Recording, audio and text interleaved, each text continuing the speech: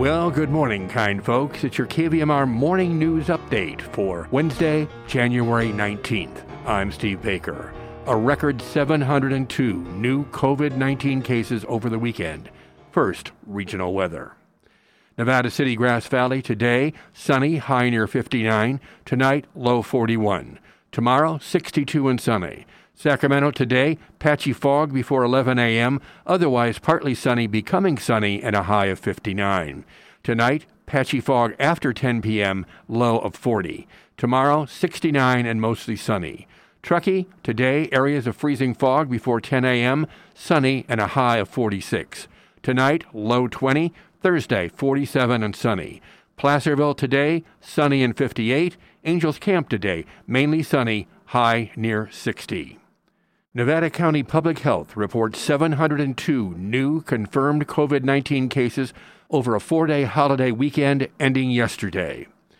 Out of 12,050 cases since the start of the pandemic, 1,384 are now active.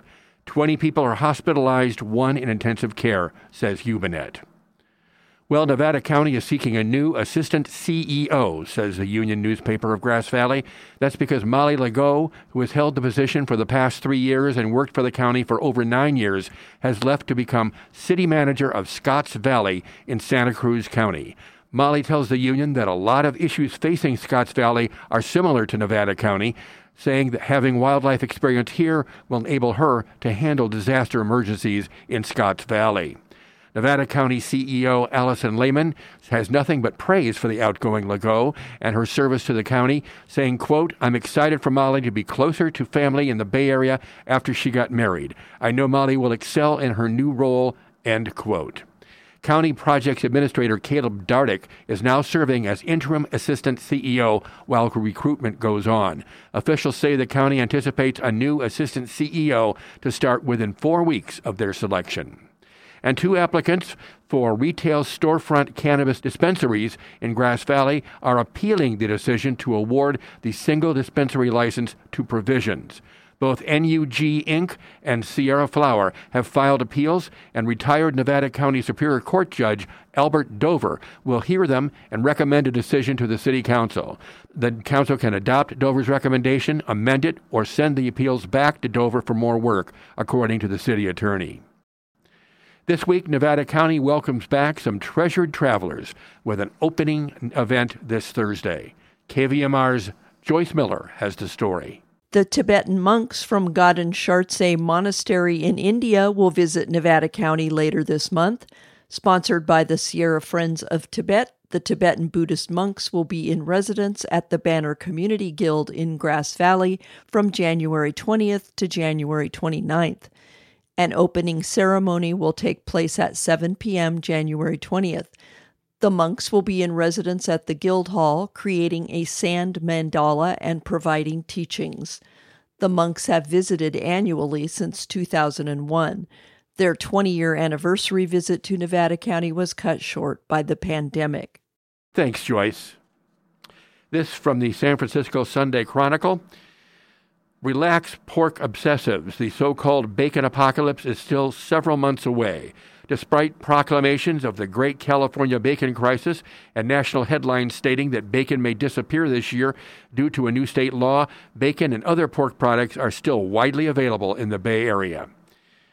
Proposition 12 went into effect January 1st, increasing the minimum square footage for the confinement areas for breeding pigs, egg-laying chickens, and veal calves that are sold in California.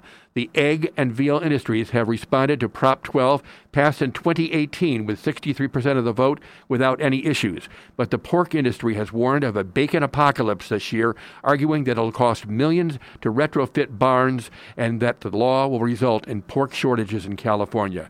The stakes are high, given that California consumes about 14% of the country's pork, yet only 4% of existing sow housing nationwide meets Prop 12's standards, according to a 2021 report by the financial services company Rabobank. And this from Rolling Stone magazine. For a few high-profile acts about to hit the road during this unpredictable Omicron touring season, the must-have accessories aren't just N95 masks and hand sanitizer.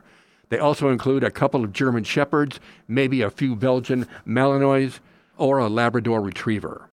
To ensure that COVID doesn't prematurely shut down their tours, Eric Church and Tool and Metallica and the Black Keys before them have recruited dogs specially trained to sniff for traces of the virus in members of their crew, entourage, or anyone else who gets backstage. So far, knock on wood, the dogs have been knocking it out of the park, says John Peets of Q Prime, the management company that represents Church and Metallica. We haven't had a dog miss anybody. The dogs were used on Church's fall U.S. tour and were hired by Metallica for fall shows in Fort Lauderdale and Atlanta, and also at their 40th anniversary gigs in San Francisco last month. Church is kicking off the 2022 leg of his Gather Again tour in Lincoln, Nebraska, where he will be joined by 4 German Shepherds, Alex, Huggy, Lord, and Timmy. Tool will use a different team of dogs when the band begins their run this week in Eugene, Oregon. Several country acts, including Ashley McBryde and Brothers Osborne, also repped by Q Prime, have plans to recruit the canines for their upcoming tours. And birthdays today include journalist Robert McNeil, formerly of PBS's McNeil-Lehrer Report. McNeil turns 91 today. A Hard Day's Night director Richard Lester is 90. Actress Shelley Fabares, the daughter on the Donna Reed Show, is 78. Dolly Parton turned 76. And rapper Taylor Bennett is 26. Now stay tuned for the Wednesday morning show as host Lynn Heinz magically brings you some more fine music this morning.